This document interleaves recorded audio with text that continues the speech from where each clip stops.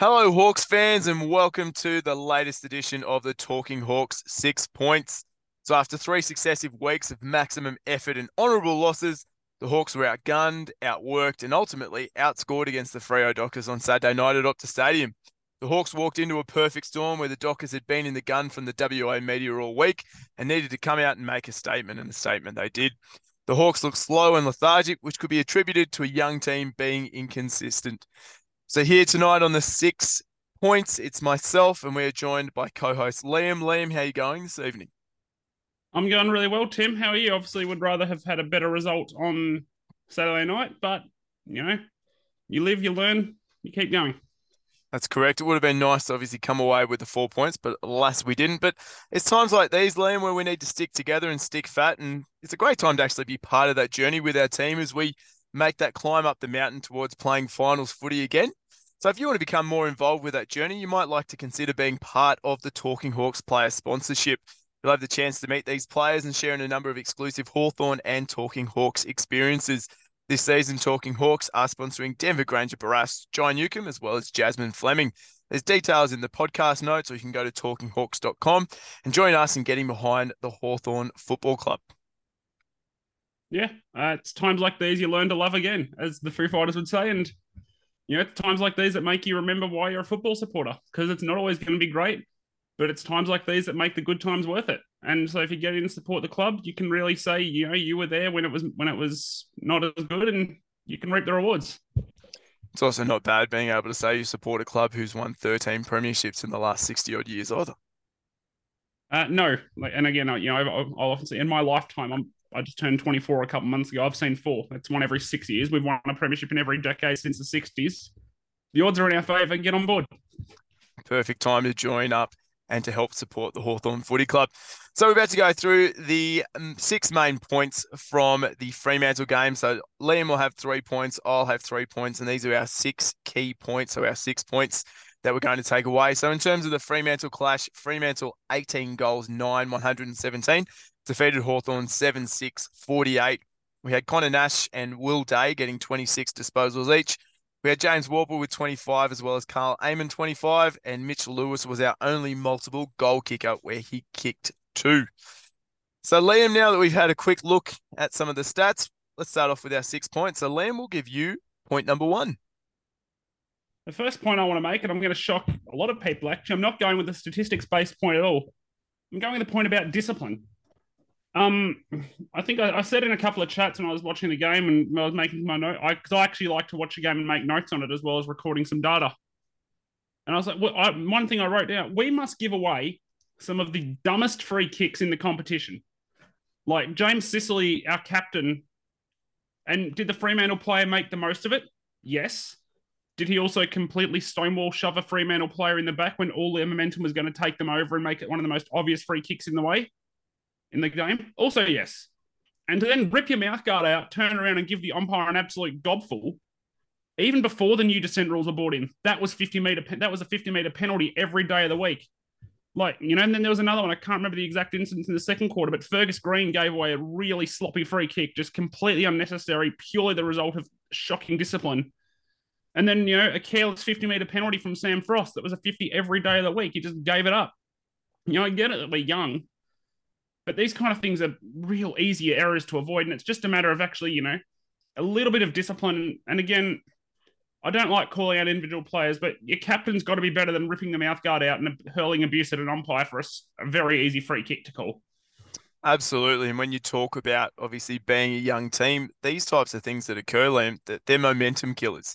Because Yeah. any momentum that you've got going, anything that you're doing to try and get back into the game, and you're giving away these 50-meter penalties, you're giving away these silly penalties as such, it certainly comes back to hurt the team. And if we have a look at Sam Mitchell in the press conference, he actually spoke about that ill discipline. He spoke about the back line, obviously chopping arms, giving away 50 meters, giving away silly free kicks. And so that ill discipline was something that Sam Mitchell actually pointed to in the post-match press conference, which certainly makes this point number 1 an excellent starting point for tonight. Yeah, you just can't, and especially in the back line, you can't give away dumb free kicks like that. And then again, I keep coming back to it because he's our captain. You can't then turn around and act in that way when I'm sorry, James, that was a pretty clear free kick. Yes, the Fremantle player sold it, You also placed two hands in the back, extended your arms as his momentum was already taking him forward with quite a forceful shove. So it was a free kick every day of the week. And then the 50-metre penalty was, if I was Sam Mitchell, I'd have been blowing up, to be honest, at my captain, who I was a big advocate of him being captain. I really like him as a leader and as a captain. But you can't be doing that. You know, what tone does that set to our young team? And frankly, it reflects poorly on him as well. And I know he's better than that. So Absolutely. Well, I think your point there in terms of some of the leaders might be another point that we might touch on later on in this episode. So point number 2, Liam, is my first point, and it's the need for that defensive pressure forward. So on Saturday night, we had 4 tackles inside 50 compared to Fremantle with 12. One of our players had 3 tackles inside forward 50. Do you want to have a guess who that might be? I mean, I have the name in front of me, but I'm guessing it's not a forward. It's not a forward. No, that's correct. It was a midfielder who obviously was in there for some of the stoppages, and it was Connor Nash. So Nash had 8 tackles, 3 of which were inside the forward 50. Then we look at the actual forwards that we had lining up. So let's think about it. Pressure forward acts. So for our small forwards, that's what we need to be seeing to try and keep the pill inside forward 50 so we can get some repeated stoppages, hopefully be able to get some of those cheap free kicks similar to what Fremantle got, or to be able to outwork the defence and to get shots on goal. We had Dylan Moore with 19 pressure acts, and the next best forward on the night was CMAC with 12. So Fremantle, their small forwards tackled, harassed, and pressured all night. And if we look at the current lineup that we had in terms of that forward 50, there was no one besides Dylan Moore who we could rely upon to be able to sort of roll the sleeves up to get involved in terms of that tackling pressure and what we would give for a small forward like Paul Puopolo again. That little ball of energy who literally would tackle, harass, and pressure any opposition defender within sight. Thankfully, though, we have 3 at Box Hill who are all doing a tremendous job as we currently speak. So Sammy Butler, I know, has been working at Box Hill on his defensive pressure. And that was something that Colo spoke to him about during the Collingwood Magpie game down at Box Hill City Oval. You've then got Jack O'Sullivan, who Sam Mitchell has had to talk to about pulling back in terms of his tackle intensity because he wants to tackle everything that moves. And then we've got Josh Bennett as well. So we've got 3 young blokes down at Box Hill who are offering that defensive forward pressure, that tackling ability. And it'd be nice to see some of that, hopefully, in the AFL side very, very soon. Yeah, well, I think there's a spot opening up for probably Sam Butler, I'd say, with Tyler Brockman being suspended for a week. Hawthorn, don't challenge it, please. It was a bad tackle. It deserved a week. Yeah, I've watched a bit of Jack O'Sullivan. He really does have that, and we talk about this a lot on our other project. He has that Tamara Smith kind of mentality of if a puppy turned up in the opposition jumper, he would probably tackle that. Yeah, he absolutely loves the tackle, does Jack O'Sullivan. So I know he's been putting his hand up down at Box Hill with some excellent efforts, as has Sammy Butler. So it'll be interesting to see what happens because at the moment, when we have a resting ruckman down there, when we have Mitch Lewis, big key forward, second game back from a knee injury, we got Fergus Green, whose defensive aspect of his game isn't a strength. We have Chad Wingard, who unfortunately at the moment hasn't been able to impact games. We've got Luke Bruce, who's in the twilight of his career. There's no one down there who's a small pressure forward who can actually help to lock that ball in. Yeah, we need it. Like at the end of the day, so much of your ability to score comes from being able to hold the ball inside your forward 50. And right now, once the ball goes to an opponent, they're able to just walk it out. And there's not much pressure on. There's also then not much pressure impacting the quality of opponent ball use as well. Like they're able to get it out at high quality. Often that the pressure as much as anything, even if it's not locking the ball in directly, it forces a hat kick out to a contest where you can then drive it back in. And at the end of the day, then it just becomes a numbers game. Like you get enough inside 50s, eventually you will score. Like those small forwards just allow you to work the maths in your favor. So I completely agree. I think that's a really good point that we need some small forward to put on some defensive pressure. I like Brockman tries. Like that's improved visibly, even in the last 3 weeks. I think his defensive pressure has improved. He was very overzealous with one tackle, I will say, to be kind to him, because again, I said earlier, that was not a good tackle. And it frankly deserved a week, which he got for it. But yeah, I'll be curious to see what we do. Do we swing a couple of changes? Do we see maybe Chad Wingard managed? Do we see? Yeah, I'm curious to see what we do, because do we bring CJ back in and say you're going to play as a pressure forward? There's options available. We need to start using them. Absolutely. We now move to point 3, Liam. So your second point for this evening. Would it be Liam if I didn't mention Rucks at some point? Probably not. So I'm going to talk about Lloyd Meek. I wrote in the preseason, there's nothing meek about that man, and when you look at him, there certainly isn't. However, his performances this year in terms of one aspect of his game were pretty poor, and that's his marking. So prior to this week, Lloyd Meek had taken 0 contested marks and had taken 6 marks in round 1, 1 in round 2, 1 in round 3, 2 in round 4, and none in round 5. So a man who's 6'8" and probably gets a discount to be listed at 110 kilos of pure muscle takes 10 marks in 5 weeks, none of which were contested. Doesn't quite scream, keep picking me. However, this week he took 4 contested marks from his 6, a couple of really nice intercepts as well against Sean Darcy and Luke Jackson, who were no slouch in the air themselves. Took 4 contested marks. Honestly, most of the notes I made in the first half, a lot of them were about his marking and his presence. Like, he actually started impacting the game in the air, which I was really happy about. Both intercepting and as a target down the line. He then took some good marks on the lead as well. And even though he didn't take any marks inside 50, I remember one in the second quarter when he didn't hold it. But he had that ability to control the football. Like a few weeks ago, he was dropping it and then he was out of play. Now he drops it. So not only is he marking, he's following up more. So he drops the ball, gathers it, dishes out the handball, and he's able to keep the play moving.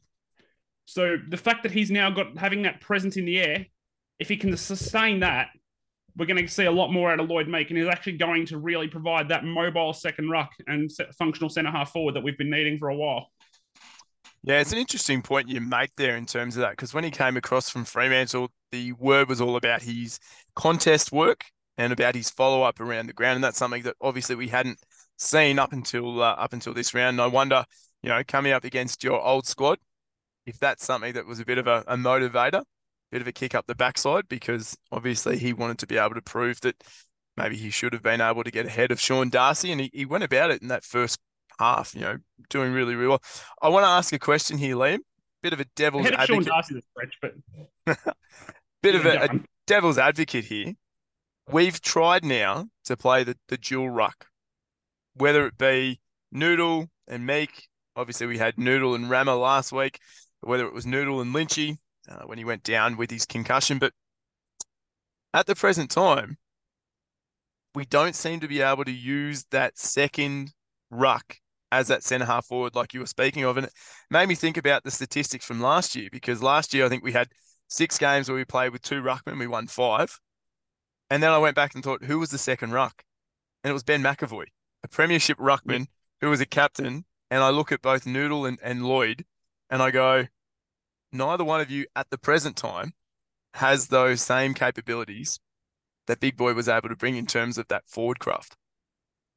Well, it wasn't even forward craft with McAvoy. It was the fact that he could take a contested mark at really high levels. He was able to play as a forward because he was a good marker. With all due respect to Ben McAvoy, I think I'd almost beat him on the lead towards the end of his career, and I look like I'm running in quicksand with concrete boots when I'm running. But Ben McAvoy's ability to clunk a contested mark in a pack was what allowed him to play as a forward, and then he could finish as well. Ned Reeves is normally a beautiful kick for goal. Like that's not Noodle's issue. The issue with both Noodle and Meek is their marking. In fact, it's why I was a bit skeptical of Meek when he came across, to be honest, was his marking. And this week I thought he's shown, and it's one game, granted, it's a small sample. He can do it. But can is different to does. Time to turn can into does. Lloyd, more consistently, please. More of them. Absolutely. We'd love to see him taking some more of those contested marks and hopefully taking a few in the forward 50 as well, helping out Mitch Lewis in terms of that aspect would be wonderful. Point 4, Liam, and this is going to tie in with what you were talking about before in terms of some of our leaders, and it's about leadership taking its toll. So On Saturday night, we had 5 of the leadership group playing. Obviously, Luke Bruce wasn't playing because he'd been managed. He was out resting. When the game's on the line and the game's starting to get out of our control, I look at the leaders of the past of Hawthorn who've been able to stand up and make it count. Your Luke Hodges, being able to stand up, make it count. Sam Mitchell when he was there. Ben McAvoy, in the past 2 years when he's been captain. And I know sometimes when people get leadership roles, it sort of spurs them on. And I know for other people, when they get leadership roles, sometimes it's hard because they're trying to work out, is it what's best for the team or what's best for the individual? And I think it's some of our leaders at the present time, they seem to be having a really tough time as to how do I best impact the team, but also able to play my best game. Because I think of James Sicily, pure frustration when he took the mouthguard out and gave the verbal barrage to the umpire. And you go, as a captain, you have to be better than that. Sam Frost in the leadership team, giving away cheap free kicks, gave away the 50-metre penalty. And I go, you have to be better than that. And I wonder if the leadership at the present time is starting to take its toll on some of these players, because not only do they have the added emphasis of having to lead such a young team, and obviously it's challenging times and trying times, but also they have to try and impact the best way they can. And if you're playing in a team that's struggling, that's obviously going to be a difficult thing to do. Maybe as a backline, they could have more impact because the ball's down there more. Although having said that, I think the next thing we're going to discuss also ties into our backline, why they might be a bit frustrated. But yeah, they just need to keep their heads. And we talked about earlier, our leaders have been, generally speaking, playing okay. They've been doing their role generally most weeks on the field. It's hard to judge a small forward and a poor team. Often Jarman Impey's been one of our most impressive players this year, I've thought.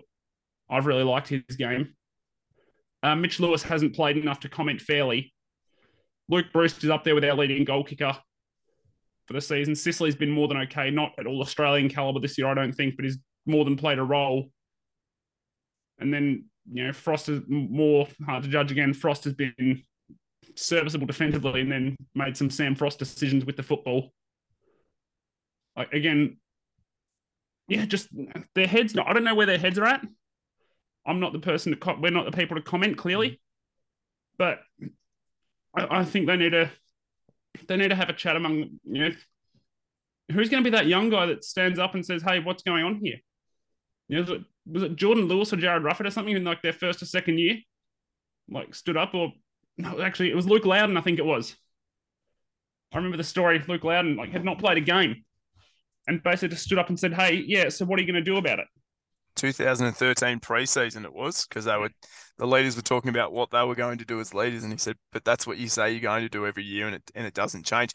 I found it interesting. I think it was after halftime when they came back on, the huddle just before the second half started, Connor Nash appeared to be giving the address. Yeah.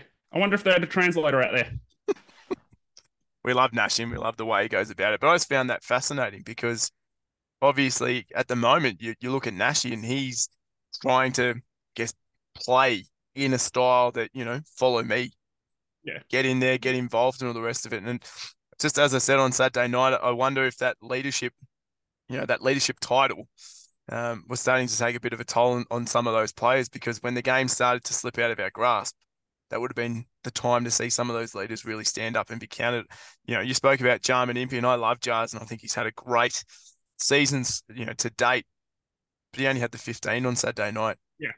It would have been nice to see a bit more of that run and gun from him and get involved when the game was starting to slip away. Yeah, and at the end of the day, they're leaders for a reason. Time to show why. That's it. Point 5, Liam, your last point. Yes, this ties into what we just talked about, and I alluded to it earlier. It's our defensive work in the midfield. To be frank, it wasn't good enough. I can understand why the backline are frustrated, because the Bulls, they're able to come in and have uncontested entry into the forward 50. They're able to find one-on-ones wherever they want. And when you're kicking to advantage in a one-on-one, more often than not, you're going to lose as the defender. So this week, Hawthorn recorded 1.36 tackles per minute of opposition possession. That was only worse. That was only better than North Melbourne's in the game that finished only an hour before we started recording this. Like that's just not good enough. Ranking 17th in the competition for a stat that's pretty much pure effort is just not good enough.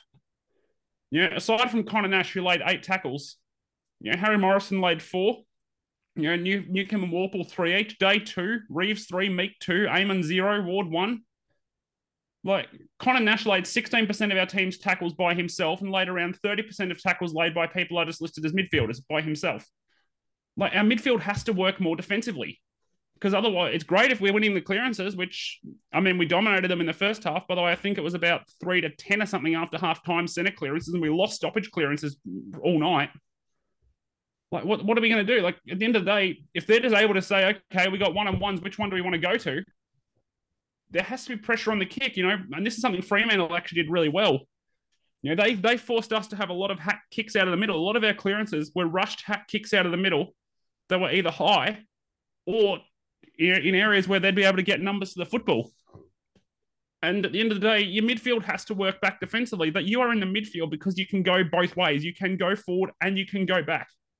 You need balanced combinations because players have different strengths. Yes, but that midfield simply should be working harder defensively. And again, that tackles per minute of opposition metric, that is pure effort. Yeah, it's interesting. I think with HMO, he actually laid 2 of his 4 in the back line when he was down in sort of that half back region. So you take those out and you look at the statistics, and it's even more scary when you look at it because, as you said, it comes down to effort.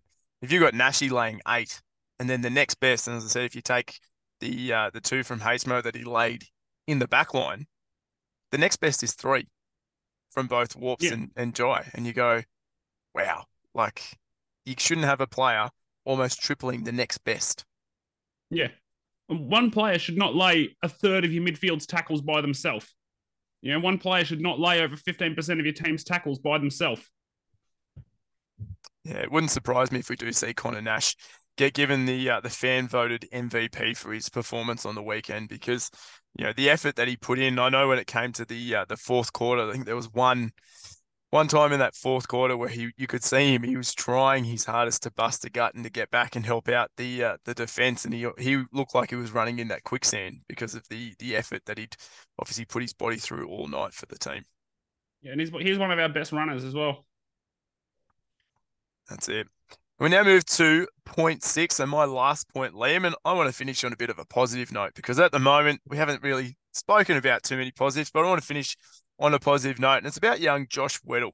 So, second game in AFL, he's been asked to play as that third defender, and I guess in terms of that, he's a bit undersized. He's 191 centimetres, so he's not huge. Mind you, we've got James Sicily playing as a key defender at 186 centimetres, so this certainly isn't the size of that key defender, but we've got young Weddle that we've asked to play as that third tall defender, and he's in an undersized backline where, as we just pointed, the midfield isn't getting back to help out in terms of blocking up holes and all the rest of it. But I thought his effort on Saturday night was tremendous. 12 touches, 5 of which were contested. He went at 83% disposal.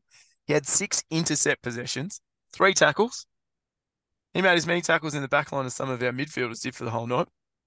And I love the effort. As well. That's it. But I love the effort of him over the past fortnight because he doesn't look overawed on the big scene. He doesn't like being beaten. So he was in 4 one-on-one contests. He lost 0. 4 one-on-one contests, Liam. As an undersized young defender, he lost 0 of them, and he had 7 defensive half pressure acts. And you just go, that's what we want to see as supporters. We want to see those green shoots. And here's Weds in his second game, continuing to show them. And I would love to see him be given an opportunity to push up onto a wing, because I think if he was able to use some of that speed on the wide expanses of Optus Stadium, like we played on Saturday night at the MCG, you could almost shut the gates. He is that quick, and it'd be fascinating to watch. But I love the way he's going about it, and I'm glad that he's been given the opportunity. I know he's incredibly close for the Easter Monday game before he unfortunately rolled his ankle at training. Went back to Box Hill, performed, and now he's been given 2 games, and I reckon we'll see his name in the brown and gold, playing on the MCG and the like, many more times before the season's out. Yeah, And I mean, I put it to you, a guy who doesn't turn 19 till the end of the month should not be your standout, one of your among your top couple in terms of effort. You know, if anyone's overawed, it should be the youngest player on the team. He was one of the ones who was the least phased by the purple haze. You know, he was more than serviceable. At the end of the day, we're not asking him to be a star. We're playing him out of position and say, do a job, which you played at junior level, admittedly. But, you know, we're effectively, because our backline is undersized that I've banged on about on the podcast a few times, we're forcing him to say, okay, we're going to have to curtail your strengths in terms of your athleticism and your ability to give us some drive out of the defensive half and into the forward half, because we need the fact that you're tall and capable defensively to do a job. And he's just thinking, yep, I'll do it. I'm here to play a role for the team. And quite frankly, he's got some teammates who could learn from him. Absolutely. It all comes down to that effort, which we love to see. And as you said, he did it in the under 18s, but there's a big difference between doing it in the under 18s and doing it against grown men. And he is making it look seamless in terms of that transition. So we love the way that Weds is going about it, and we look forward to seeing him be able to perform that way throughout the rest of the season. So this brings us to the end of the Talking Hawks 6 points. But before we leave, if you haven't already liked us and followed us on Twitter, Facebook, and Instagram, please make sure to do so at Talking Hawks.